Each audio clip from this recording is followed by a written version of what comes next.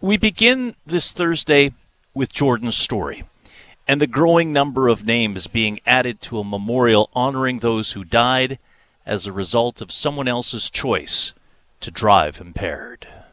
It's not supposed to be easy. Nobody understands our grief unless you've lived this, and nobody ever wants to live this. I sit with Karen and Doug Reimer in the backyard of Karen's Transcona home. Other people are the only ones that can understand this, that have survived it as well. Their anguish and anger, well, it's still with them. It brings me back to a time when I was a kid, watching my parents deal with the death of my brother Don. He was 16 when another driver slammed into the car he was in, not too far from this golf course, Waverly and Trappist. She was good in school, but she loved sports. She loved her friends. She loved to have fun. She had the best sense of humor. She was... Jordan Reimer packed a lot of life into her 24 years. Sister Sports, and hockey, that you could possibly competing imagine. And playing on boys' teams, and then taking it to another level. Ironically, when we first wanted her to switch, she said, "Nobody else is forcing their kid to change from ringette to hockey, Mom." And then after, she said, "I was so glad you and Dad never listened to me." Her sister, Nikki, is 13 months older, and so they were lucky enough to play on AA and AAA teams in Winnipeg together, and then go off to university in Alberta, and ended up together on MacEwan University team for 3 years together. Ended up in Brandon? Yeah. What was she doing in Brandon? Well, she went there for a boy, and then she got a job that she loved and made new friends, and she worked for MPI out there, and she had aspirations of getting her master's degree and moving up the ranks at MPI, and she was very, very happy there. And then the call. I was asleep in bed. 2:20 a.m., May 1st, 2022. Our oldest daughter, Alex, called me and just said that there had been an accident, Bond in Kildare, and that I should come there. And that's all she told me. She didn't know how bad or everything. She just said, just come there. How far away were you?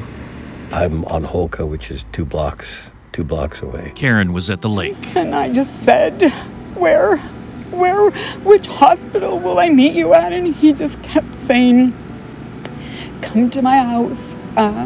We're not meeting at the hospital, which I couldn't at that time understand. I just kept thinking the whole way home, this is wrong. This is a nightmare. It's not real. And she's gonna be okay. She's gotta be okay. And I just kept thinking, they're wrong. It's not Jordan. It can't be Jordan. After initial denials, including leaving the scene of the high-speed crash, a guilty plea. 29-year-old Tyler Scott Goodman pleaded guilty to impaired driving causing death and failing to remain at the scene. A sentencing hearing is scheduled for November. Goodman driving a pickup truck at 108 kilometers an hour in a 50 zone, slamming into Reimer's Jeep at Kildare Avenue West and Bond Street. Her injuries, catastrophic. She wanted to have kids. She talked about how she wanted to have 4 kids, just like her and her sisters, and she wanted them to be in hockey, and she just wanted them to come and enjoy the cottage, and she wanted them to have the life that she loved, and it's heart-wrenching. Goodman and a group were drinking all night and had purchased more beer at a nearby Transcona hotel. Court heard a woman took away his keys only to have another friend give them back. Goodman's mother also pleaded guilty to obstruction of justice for lying for her son to police. Throughout this process, people had the opportunity to stand up and be heard. Yep, and make change, and they chose not to.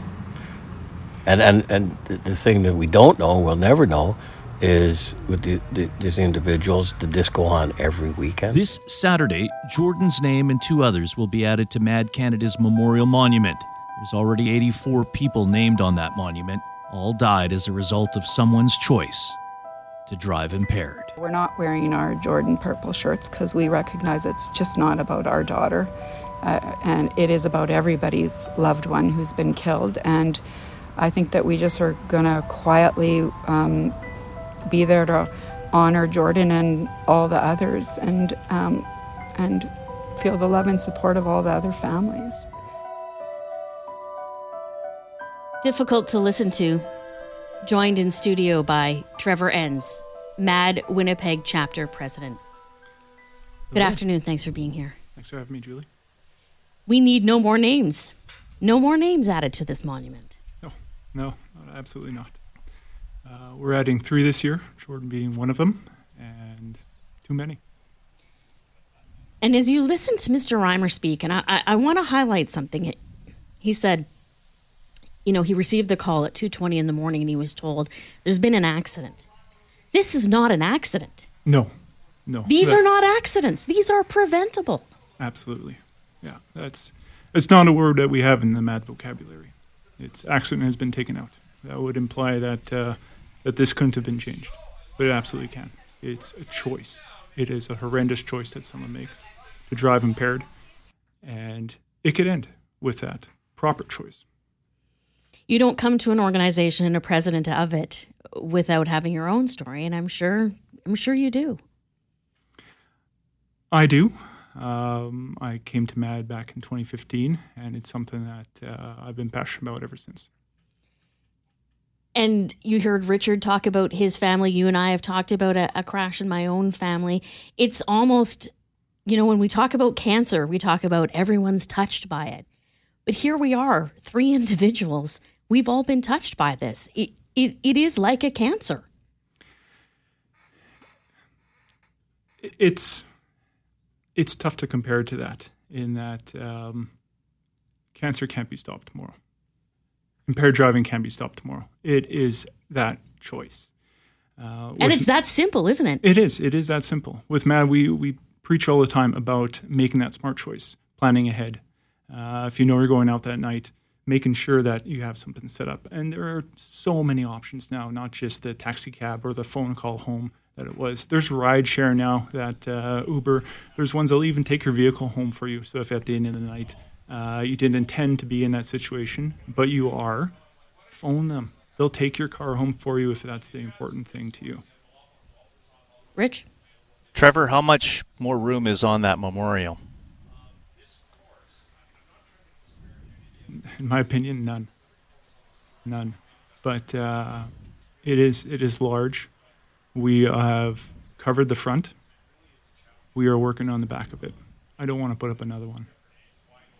No, you shouldn't. And unfortunately, this will continue to happen. A blatant case like this, and at some point, likely after sentencing, we'll talk about some of the behind the scenes and the dynamics here, because this is a family that has fought hard and continues to fight hard for justice for their child on this, whose life was robbed. And my sense, Mr. Enns, is that we still have a long ways to go, both on the law side and the enforcement side here, because so often over the years I've dealt with so many relatives of victims that just feel that the system victimizes them over and over again. The system is set up for the driver, for the accused. As far as the victim side of things, there are not a whole lot of help for them or understanding for them. With the Reimer family here, it is the first time that they've been thrown into a situation with the justice system. They have no idea how to manage through it, what they can talk about, what they can't, what they have access to. MADD helps with that. We help to organize their thoughts, prepare them for what's coming down the road. But one of the things that we do tell them right away is that it's called the justice system, but it does not feel like that. There's nothing that can be handed down that's going to stop the pain, that's going to make it feel relevant to what they've lost. And Julie, as we go forward on this, the one thing in this case, and I'm not sure if it's unique, but certainly it sticks out in the cross so many others, is that there were others that made choices that night. Essentially, there is a 29-year-old that's being held accountable and will likely go to jail, a mother that lied for her son, but others in and around that were out that night with Goodman made choices. And somehow the Reimers and so many other people are saying, where's their accountability? And, perhaps at some point in life, they will be held accountable morally and maybe judicially. And so there's advocacy here to change the laws in all this. But for now, as the family and as Trevor Enns, MADD Winnipeg chapter president, have told us, they're etching more names at a memorial this Saturday.